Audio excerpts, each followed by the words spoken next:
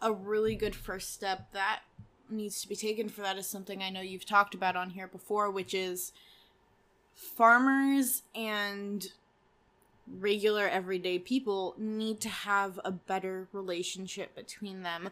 I mean, I know that before you and I started, like, even became friends, I don't think I knew a single person in agriculture, except for one family, and the only thing that they did in terms of agriculture was pesticides.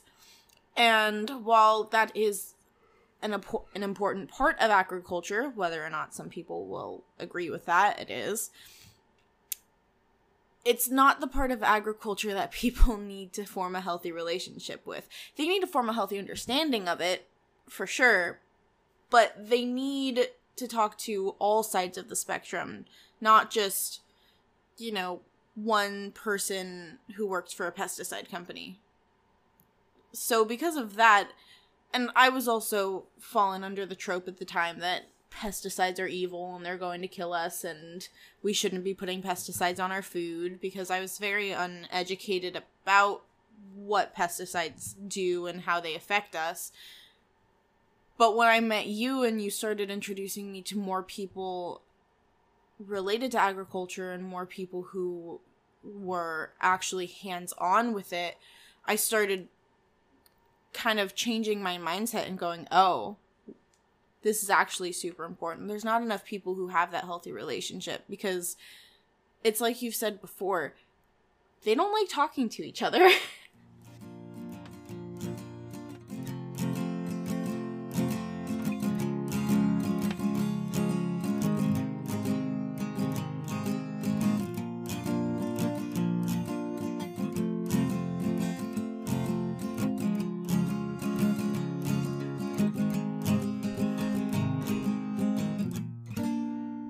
Hello and welcome to Talk Ag to Me, the podcast dedicated to improving ag literacy around the globe. I'm your host, Brandon Black, and in today's episode, we're talking all about Outer Worlds. Now, this is a game that I personally haven't played, but it is a favorite of our guest today, my girlfriend, Gemma. Gemma, go ahead and say hi to the crowd.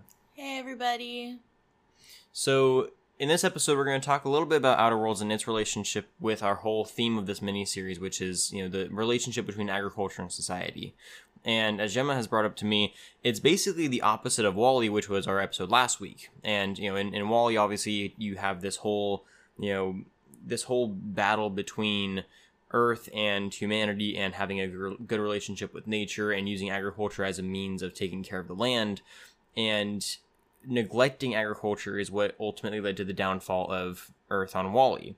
In Outer Worlds, it seems to be kind of an opposite situation. So you want to go ahead and give us a little summary of what Outer Worlds is all about? So for anyone who has played Outer Worlds out there, you're going to know that this isn't the biggest portion of the game, but it is quite a large little twist that you uncover throughout the storyline, especially depending on what choices you make, since it is a fairly choice-based game. But in Outer Worlds, one of the biggest issues you uncover is that the reason everybody left Earth, similar to WALL-E, is because it became uninhabitable. The soil was no longer producing food. They couldn't live off of the Earth anymore. So they left to go find other planets to help sustain life. However, while there are lots of crops and they are farming on all these lands and they are, producing food, one of the things you find out is the soil on the new planets that they're living off of do not have the nutritional value to support life. So it's a little bit of an opposite issue of the fat people in WALL-E. Yeah. Overeating. Yeah.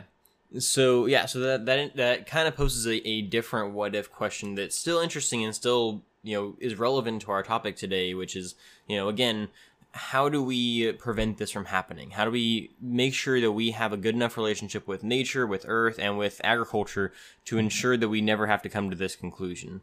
And again, it's all going to come down to education at the end of the day. It's kind of the whole purpose of doing this podcast, but it's more than just that. There needs to be conversations held about certain particular topics regarding how we're going to handle, like Gemma mentioned, the soil nutrition. That's a big topic that a lot of people tend to not have a very strong handle of, because people don't tend to realize that soil is one of the integral parts of having healthy crops and having healthy food. And that if you don't have sufficient soil, then you're not going to have sufficient forms of, or a sufficient source of food.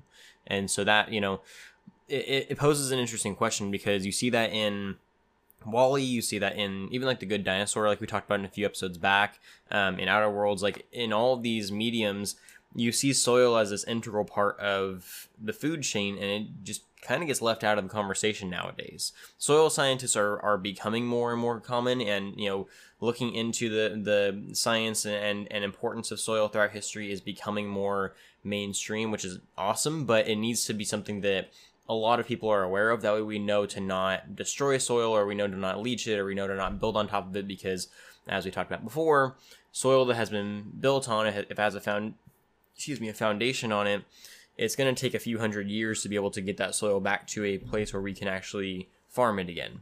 So it opens up a kind of an interesting can of worms for how we go about solving this issue.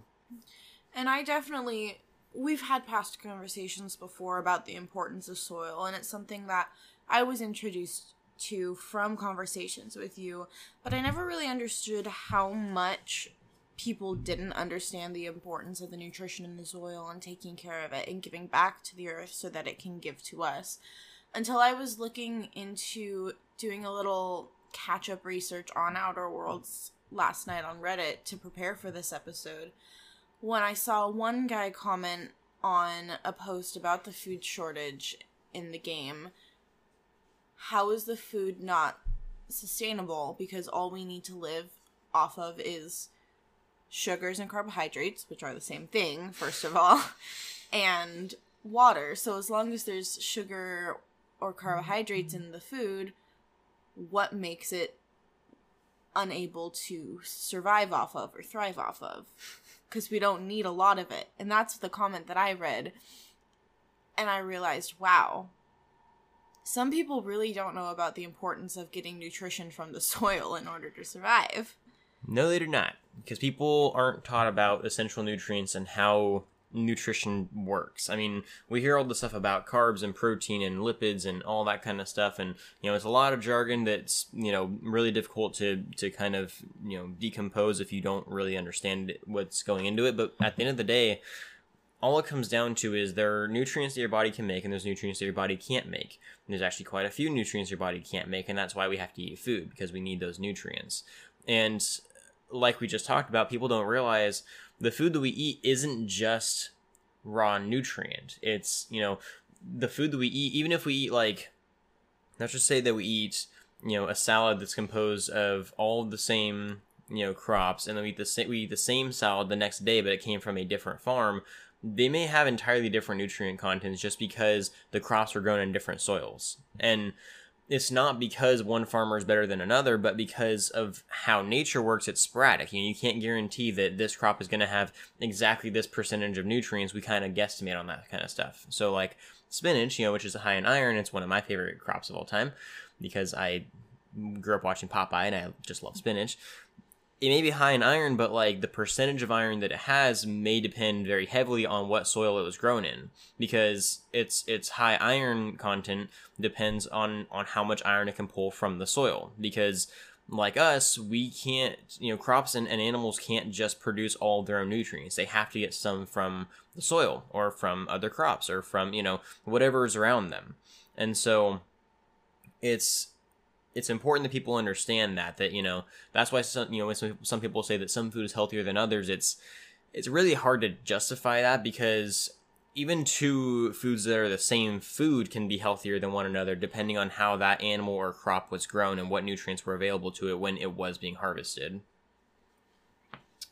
Yeah, I totally know a lot of people who wouldn't understand that, including members of my own family, actually, who would probably say, but spinach is spinach, no matter what, even though it can be two completely different nutritional values, as you just mentioned. Mm-hmm. The other part about Outer Worlds that was very interesting in terms of food nutrition and sustainability of life is part of the big secret that you uncover is the companies providing the food and manufacturing it and growing it are adding artificial fillers into the food with no nutritional value whatsoever, thinking that adding the nutritional values that are artificial would increase the sustainability of life that the food provides, when in reality they're realizing it's actually helping kill the people faster than just simply giving them kind of nutritionally crappy food. Yeah, unfortunately that's something that is not out of the realm of possibility for our own reality. A lot of companies or governments or people in general don't have a firm understanding of the idea that we don't just need filler, we need nutrient dense food. If you can fit a lot of nutrients into a small amount of food, then that's a lot better than having, some food that has some nutrients and then just a lot of food that's just gonna make you full. It just doesn't pan out well for most people. It's actually why we have such an issue in the United States right now with obesity, because a lot of people just eat filler foods, or they eat food that are not very nutrient dense, or they are nutrient dense, but they also have a lot of other stuff that they don't need in there, and it's a whole mess. But it's something that we actually see in WALL-E as well. I don't mean to pull us back to last week's episode, but again, we're talking about that comparison between the two. In WALL-E, we had this whole issue with, the government basically said, like, hey, Earth is uninhabitable, we're going to take care of you, we'll just give you everything that you need to live. And we didn't actually see anybody die in WALL-E. We didn't see any of, like, the humans struggle or, like, get sick or old or anything like that. They all looked pretty fine. They were just really, really fat. But there was still a lot of health issues regarding those people that they just weren't even aware of. And, it wasn't until they learned what farming was, until they learned what had happened, how the government basically took away their ability to sustain themselves, that they realized how much trouble they were in, until they could get back to Earth and kind of build themselves a foundation of some kind of, structure of food sustenance. And it was interesting because it almost took, like, the government to fizzle out and for there to be no government for them to be able to kind of find a way to sustain themselves again. And it seems like in Outer Worlds that's a similar situation, that the government is kind of pulling some strings that are what they say is in the best interest of humanity, but is really not doing all that great. Yeah, definitely. And then, in terms of WALL-E and the filler foods, one thing that I think people don't really realize either is there are two completely different kinds of filler foods in this world. There's ones that you can find naturally through salads and such, and then all of the, Cheez-Its and yeah, and goldfish and all of these snacky foods that they make so extremely easy to just munch on throughout the day, but nobody realizes is actually possibly going to kill them if they continue to eat it in the long run. But I don't think people really realize, you can get filler foods that are quote-unquote healthy for you as well as people not realizing that what they're eating is filler foods. Because people just kind of snack mindlessly. We've been trained to snack mindlessly, whether we're watching Netflix or YouTube or doing homework. We just kind of grab the nearest bag of chips that we can and just munch on it until we realize we're full, and we didn't even realize that we were making ourselves full. They don't realize how detrimental that can be to their health. Yeah, no, exactly. And that's, it's a conversation that, this goes back to a larger conversation that we've had in the past, which is that, there just needs to be better education about nutrition and about having a relationship with your food and not just eating it for the sake of eating, Like, eating is good. People need to eat. I always encourage others that they need to eat food, because food has this kind of transformative property about it. It makes you happier on average. It kind of lowers stress. That's why stress eating is such a common issue. It's something that a lot of people, including myself, deal with. But eating is a very good thing to do, but you need to have a healthy relationship with your food if you're going to do that, because like we said before, if you're just going to eat a bunch of Cheez-Its or, other artificial foods, which there's nothing wrong with artificial foods in moderation, but if you're just going to eat nothing but that for your entire diet, it's not going to be very good for you. In the long run, you're probably not going to feel super great. You're going to be low on energy. You're going to be, struggling. You're going to have some nutrient deficiency in certain areas, and it's just not fun. which just isn't a PSA for you guys to eat better, but that helps along the way. But it ties into our overarching conversation here about how, in order to have a stronger relationship between society and nature, between society and agriculture, there needs to be a better understanding of why all these things are important, about why food is important, about why having a good relationship with that food and with the producer of that food is important. And it's something that, in today's day and age, nutrition is everything. Everyone's freaking out about the new diet that they're on, or about, eating this food or not eating this food, or, avoid this label and don't avoid this label, and, all that kind of stuff. People are crazy about that kind of stuff. But what they're missing the point on is not, what things they should be buying in a store, but where those things come from in the first place. People are always talking about how they want to support small farmers. They don't want to support big corporate farmers, but they don't understand how to look for the difference. They don't understand what a corporate farmer even is. We've talked before about factory farms and how they're not really what people say they are.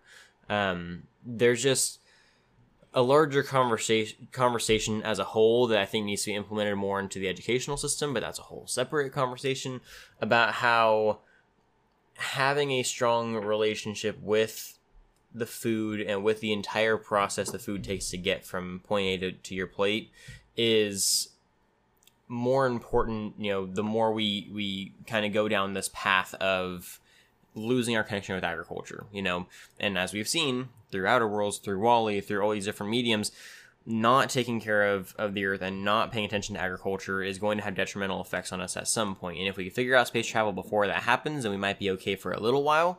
But if not, or if we can just, forget about that part and fix the problem before it becomes a problem, then we might be in somewhat of a better shape. But that's kind of my 2 cents on the nutrition issue. I know that in terms of forming a better relationship with food, growing up, I was a 16-year-old girl at one point. All 16-year-old girls have a bad relationship with food. And if you say you didn't, you're either lying or had really, really good influences on why you had a good relationship with food at that age. Because we all know how social media affects, the way we should view ourselves and the way that we think we should be eating and the portion sizes we should be having, and don't eat this and don't eat that, but eat more of this. And there's so many different, it's like you said, the diet trends, the fads, the what's hot this week. They tell you what you should do, what you shouldn't do, and it has such a harsh impact on the minds of young girls who are sucked into social media in these days and ages. And I know I was one of those girls for a very long time, and I'm just now starting to mend my relationship with food again. And actually a big portion of what's helped me mend my relationship with food is all of the conversations that you and I have about where it comes from and why it's good for me and why it's not good for me. And the idea of, well, if I eat this right now, it's both going to be extremely good for me and it's going to give back to someone I may not know, but someone who is literally working their life away to help feed people and keep people healthy and keep people strong.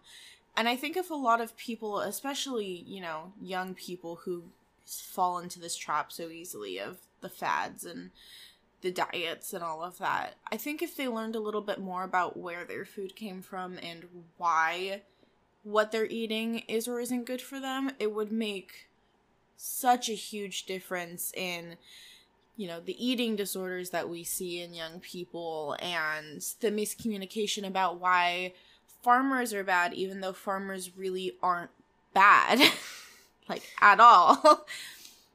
I think if we had a conversation with, the adults so that they could teach the young people, and even teaching the young people directly, people need to know what goes into their food, where it comes from, why it's important, and they just don't. They see a package on a shelf in a grocery store, and as our lovely Canadians have said, who needs farms? We have grocery stores. That's the mindset I think most people end up falling into without even realizing that they fell into it, because they don't see beyond the grocery store walls. Yeah. And just for the record, I know I have a lot of Canadian audience members. We're not targeting all Canadians. There was a very particular Canadian that said this, and we're not a fan of him, but that's beside the point. I know you Canadians know better than that because we have talked about this. But yes, that is a conversation that definitely needs to be had, because there are even people in the United States that say that. We don't need farms. We have grocery stores. It's... Where do you think the food on the grocery stores came from? The factories. Obviously. It came from the factories. But you make a solid point, and this is kind of my message towards agriculturalists as well. There needs to be a better relationship with people who are eating the food too. Open up your farms, say, hey, come and see my operation. Let me teach you about where your food comes from. We'll go through every step of the process before it gets to your plate if it makes you feel better. And that tends to work for a lot of people. I mean, there are some who have a really hard time stomaching what goes through the food production process, not because it's bad, but just because if you're not used to it on a daily basis, it can kind of seem gross, and that's understandable because we're literally eating muscle tissue, but or we're eating literally weeds that grew out of the ground. Like, it doesn't sound like fun stuff, but if you think about it, we're all animals here. Like, we all have to eat something, and other animals eat way grosser things than we do. So it's important to have that understanding. I mean, I've even noticed a change in your behavior when it comes to food after we've had talks, after you've gone out and met some of the cows and some of the the steers and the other beef animals and some of the dairy animals, and gone out and seen the fields and met the pigs, and as you get acquainted with the origin of your food, and then you get kind of explained to how that process goes, how it goes from farm to processor to packager to store, and then eventually to your plate. There's this almost like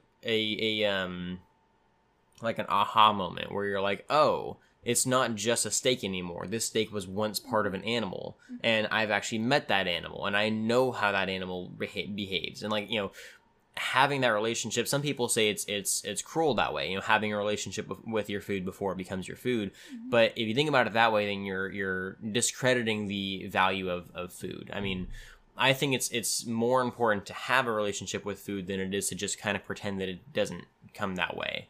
Like, there are some people who they eat steak and they say, well, I'm just going to pretend it doesn't come from a cow. That is the worst strategy you can use. I get that it's hard to, look a cow in the eyes and then later eat a steak, because don't get me wrong, done that before. It feels a little weird, but when you start to have an appreciation for the process, and not just the process, but the natural aspects of it, when you actually get to work with the animals and appreciate how much work goes into keeping them as healthy and happy as possible, and then you finally get to have the finished product, and you can tell the difference between a stressed out animal and a non-stressed out animal just off of how their meat tastes.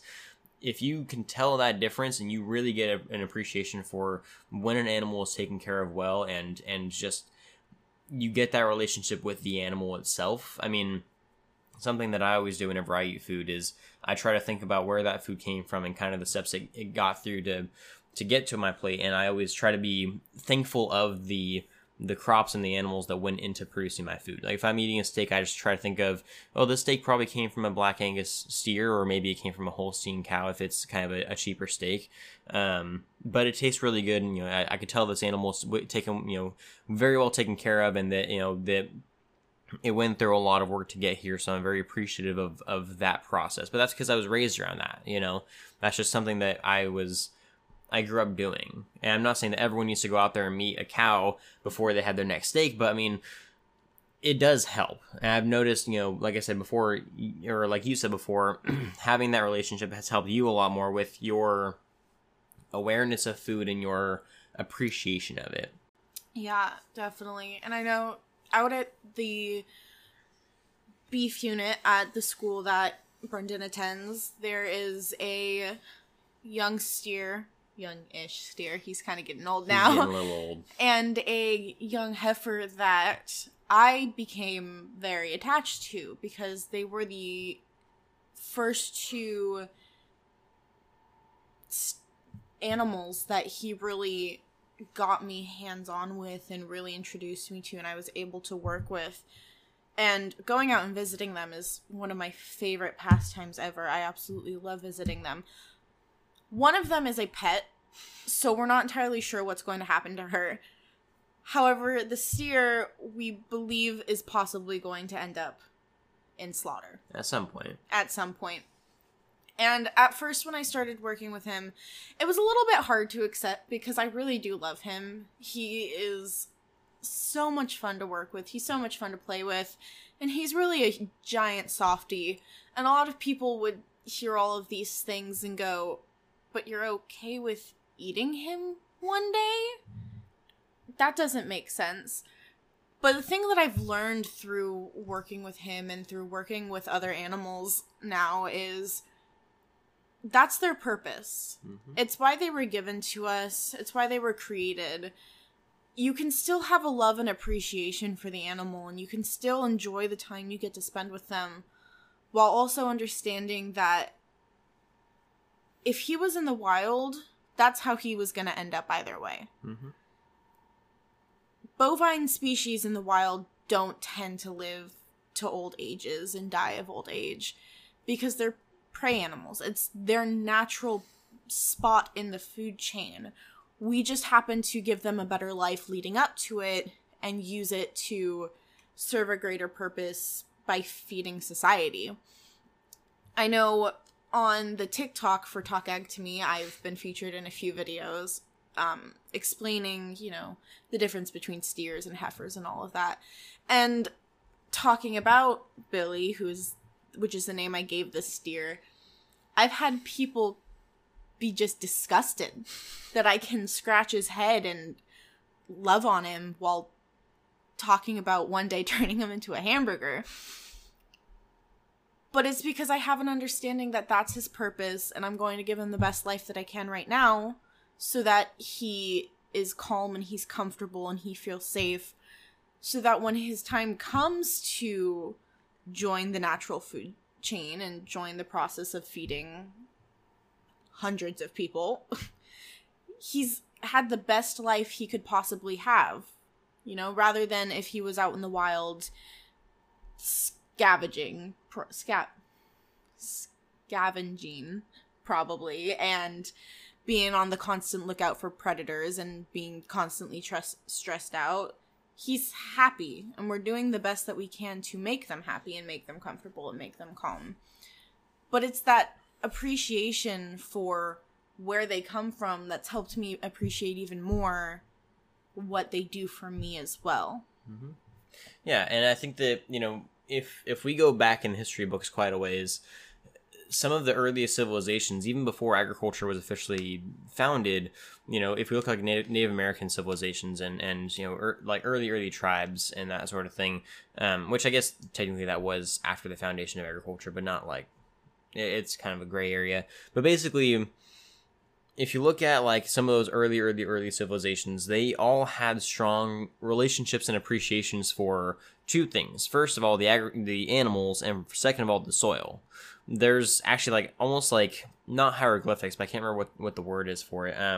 There's like ancient writings in like Mesopotamian areas of the country or the world where they actually like describe soil as almost like this holy thing. They describe soil as if it's like, a godsend, because to them it was. And there's a lot of soil scientists today that are beginning to realize why they valued it so much, because it has an immense level of impact on everything. The animals, they rely on the soil too, because they need the crops, and the crops need the soil to survive. Everything is based off of the soil.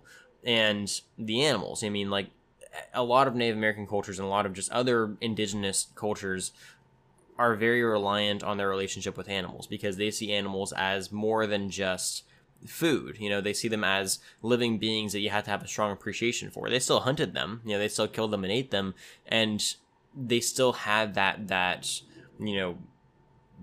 prey predator relationship with them, but they still saw them as important beings. That's why certain religions won't let you eat certain animals, because they see them as sacred. Having that appreciation for those animals gives you a stronger feeling with them whenever you end up eating their products.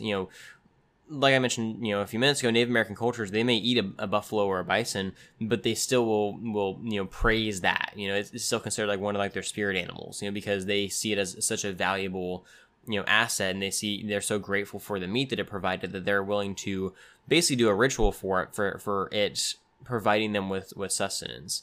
And I know that's kind of a long-winded way of saying what I'm trying to say, but basically, since the beginning of civilization, since the hunters and gatherers, there's been an appreciation for food. And as we've civilized more and more, and as society has grown and evolved, that appreciation has drastically fallen. And it's because we've gotten obsessed with other things, technology and art and music and all those sorts of things, which are still incredibly important. But food is something that will always be integral to life, and something that should not be taken for granted until it's gone. Going back to our original topic today with Outer Worlds, from what you told me, it sounds like a similar situation in which they're almost like hunters and gatherers again. They're out trying to find ways to grow food in the only ways they know how, and they're struggling because they don't have that relationship with the land, and the land won't even give them everything they need because, like you said, it's nutrient deficient. If they would have had that appreciation originally, then maybe they wouldn't have to be hunting and gathering again. Maybe they wouldn't have this massive war going on that is happening. Maybe there wouldn't be such a struggle with the government. There just seems to be so many things that have gone wrong up to that point that would be avoidable if there was some kind of better appreciation or relationship with the food and with how it's grown. Yeah, definitely. And I mean, it all goes back to, like you said, just the very simplisticness of soil. I mean, if you think about it, all of us had a good relationship with soil when we were young. We played in the dirt, we enjoyed feeling it on our hands, and we mixed it with water to make mud pies or potions for some. When we were younger, it's like we all had this natural instinct just to go to the dirt. Mm-hmm. I mean, it's kind of seen as a stereotypical little kid thing to do, get muddy, get dirty, roll in the grass, and appreciate the feeling of it. But it was almost like I said, a natural instinct. Something about the dirt, something about the grass that naturally draws every child to it. They all want to be in it. They want to be covered in it. They want to play with it. They want to use it. And as adults, we tell them, don't touch the dirt, don't touch the grass, don't play in the mud. And we kind of develop this mindset as we grow older that it's bad and it's dirty and it's something that we shouldn't touch, and it's seen as a symbol of just muddying ourselves. We use it as literal, what's the word I'm looking for? We use it as a way to say, hey, don't muddy yourself. We use it as a bad thing. We need to stop treating it as a bad thing when it's really not. It's good and it's natural and it's important. But as a society, we've shied away from the dirt. Mm-hmm. We've pushed it away from ourselves. And I think that bad relationship with dirt, I mean, it's like you told me the story of the lady who came into your job and asked you why the corn was dirty.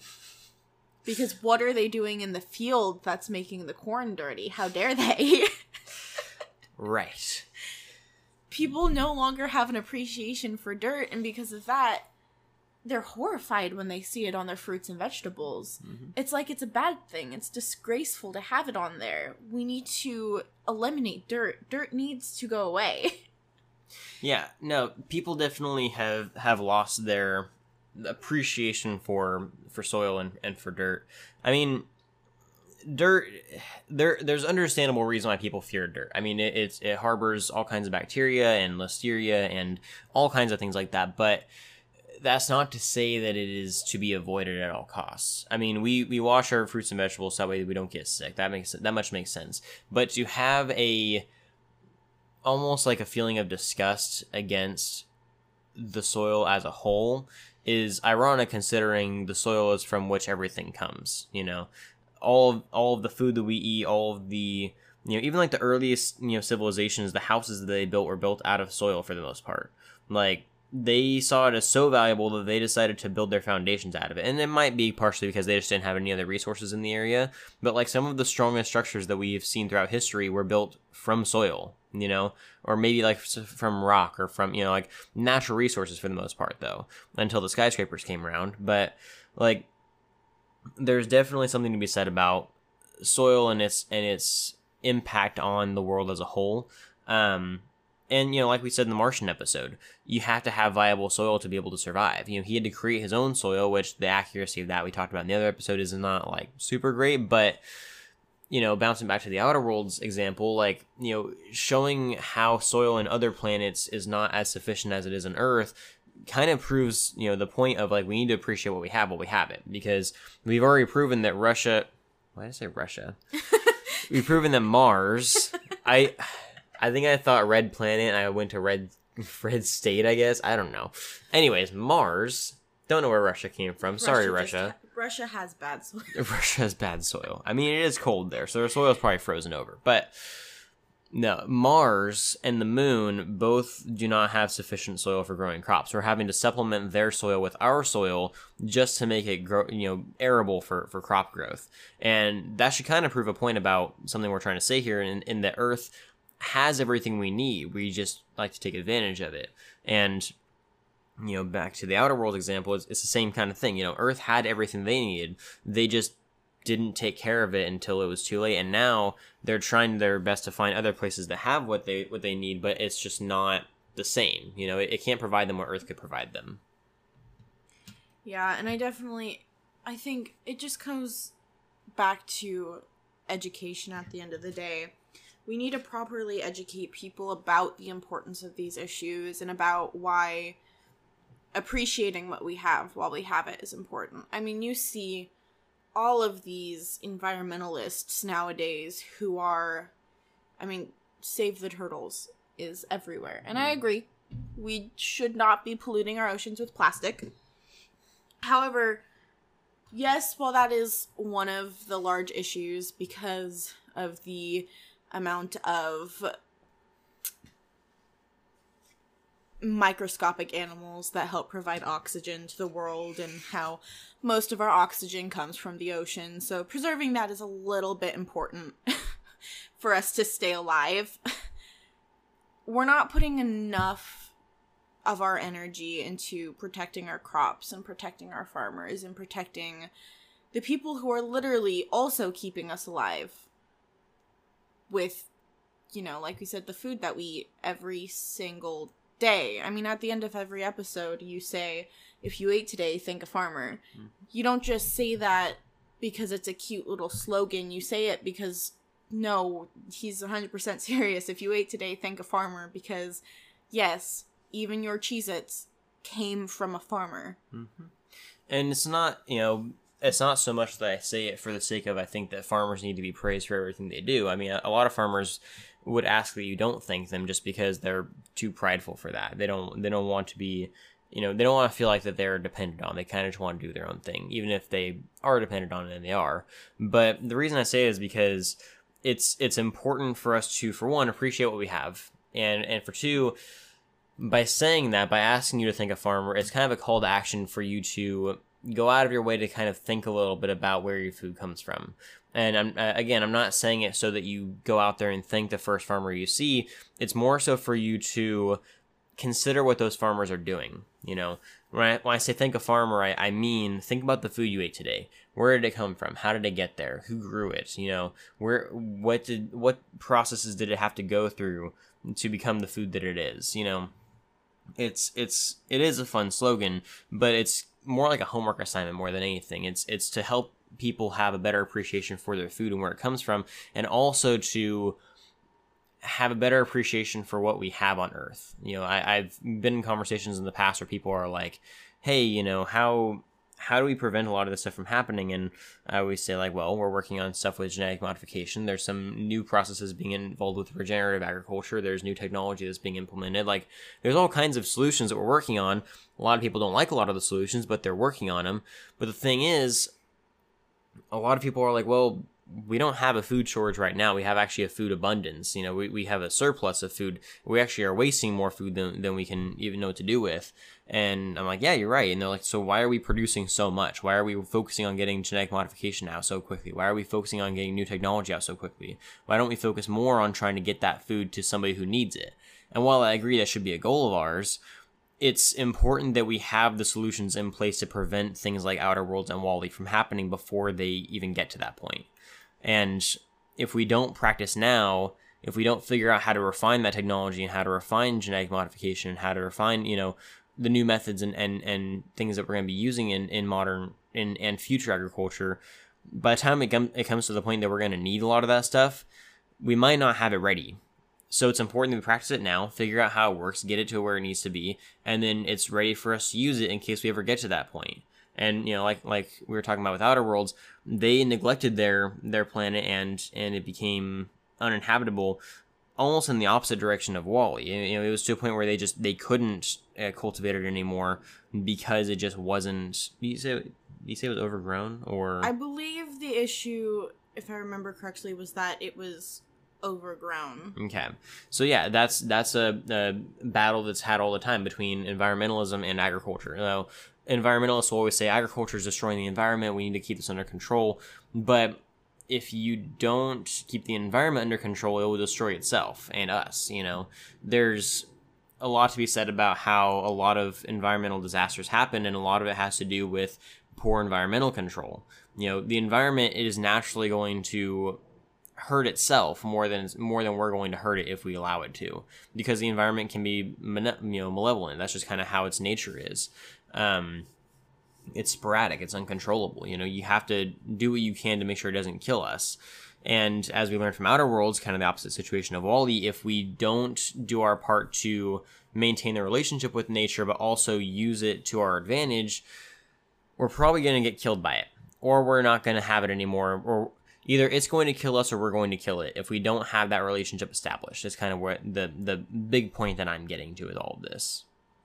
Yeah, and I think a really good first step that needs to be taken for that is something I know you've talked about on here before, which is farmers and regular everyday people need to have a better relationship between them. I mean, I know that before you and I started, like, even became friends, I don't think I knew a single person in agriculture, except for one family, and the only thing that they did in terms of agriculture was pesticides. And while that is an important part of agriculture, whether or not some people will agree with that, it is, it's not the part of agriculture that people need to form a healthy relationship with. They need to form a healthy understanding of it, for sure, but they need to talk to all sides of the spectrum, not just, you know, one person who works for a pesticide company. So because of that, and I was also fallen under the trope at the time that pesticides are evil and they're going to kill us and we shouldn't be putting pesticides on our food, because I was very uneducated about what pesticides do and how they affect us.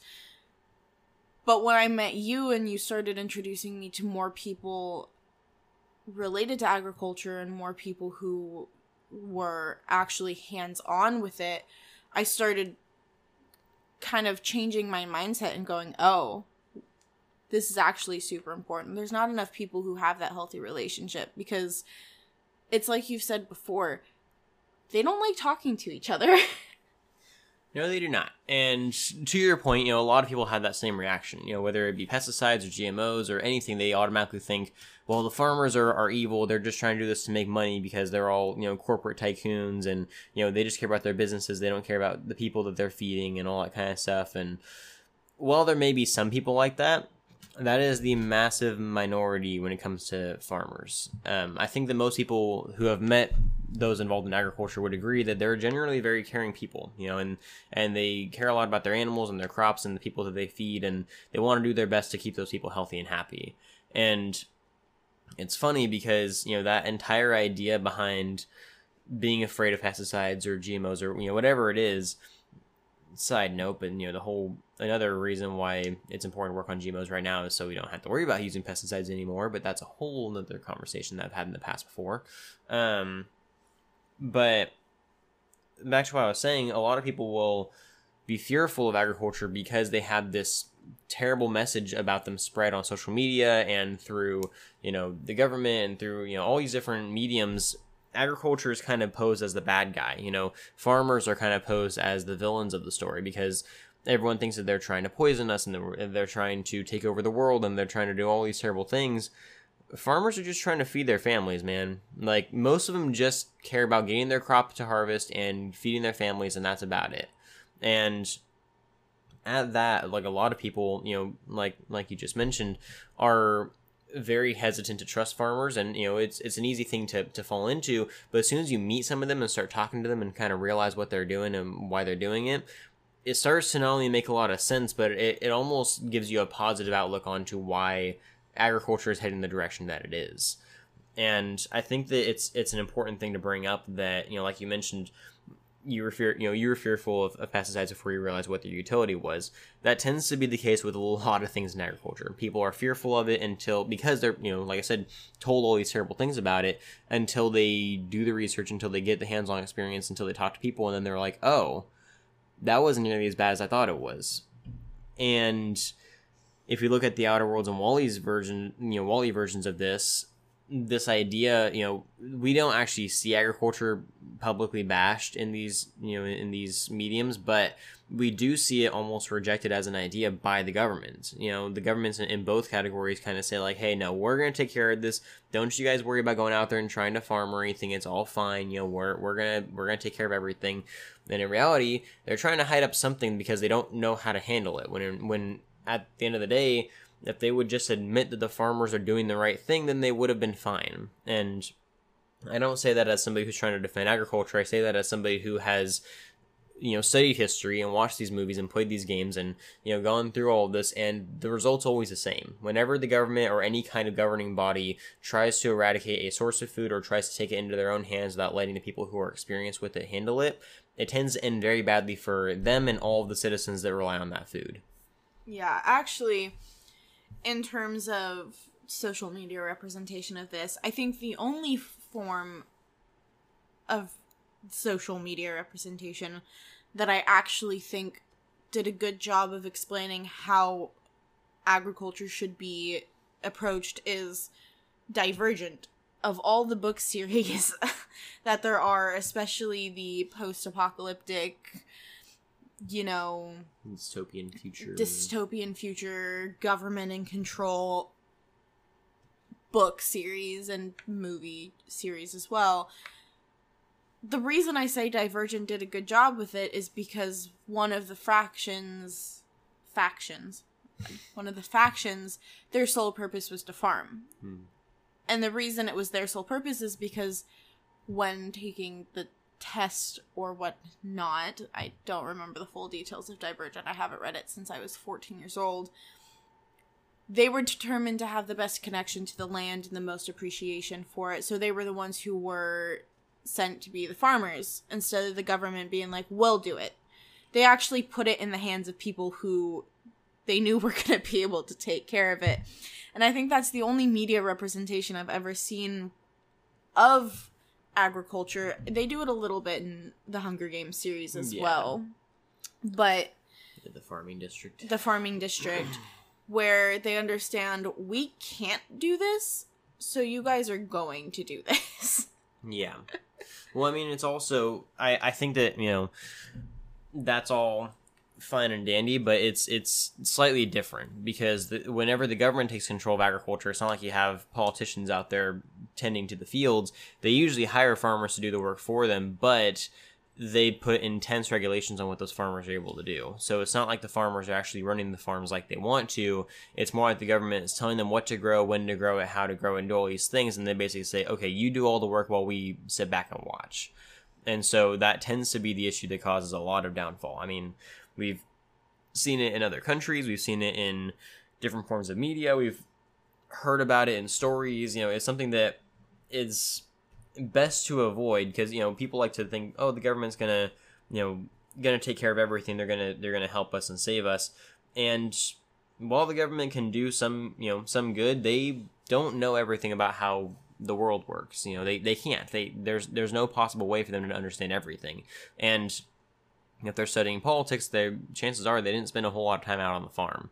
So it's important that we allow those who are responsible for growing food to grow it the way that they intend to grow it. Because at the end of the day, like we've mentioned, they're working with the best interest of the consumer, of you and me in mind, because that is their end goal. You guys determine what the markets are going to look like. You buy what they want to grow, or you tell them what to grow basically by buying their food.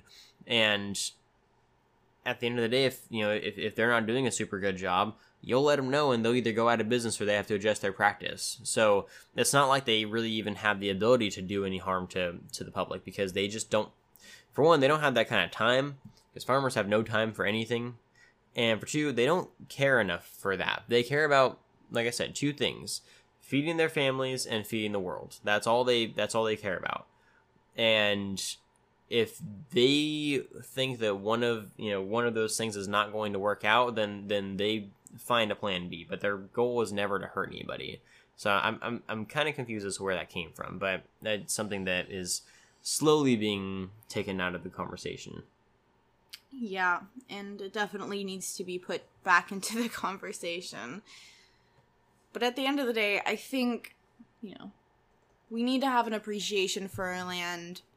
We need to have an appreciation for what it gives us and what it allows us to do. And we need to give back to it so that it can continue to give to us. And we need to have an appreciation for the people who tend to it. Mm-hmm.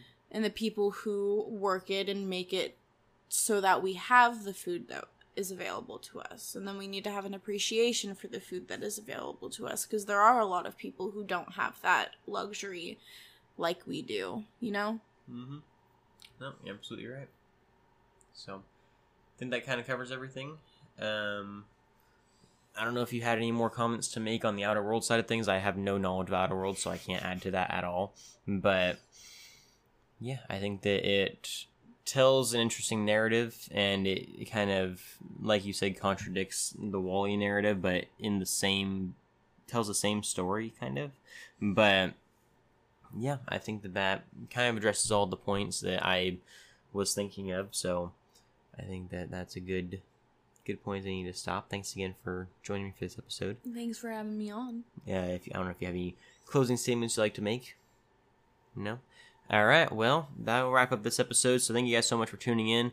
Tune in next week for our last evidence piece of the mini-series theory, part 3, paragraph 3, whatever you want to call it, before we wrap up the series, and then we'll have our conclusion episode, which I'm super excited about because we're going to have a very fun guest for it.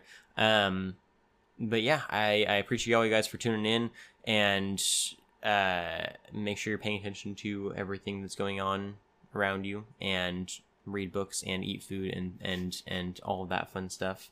But I hope to catch you all next week, and don't forget, if you ate today, thank a farmer.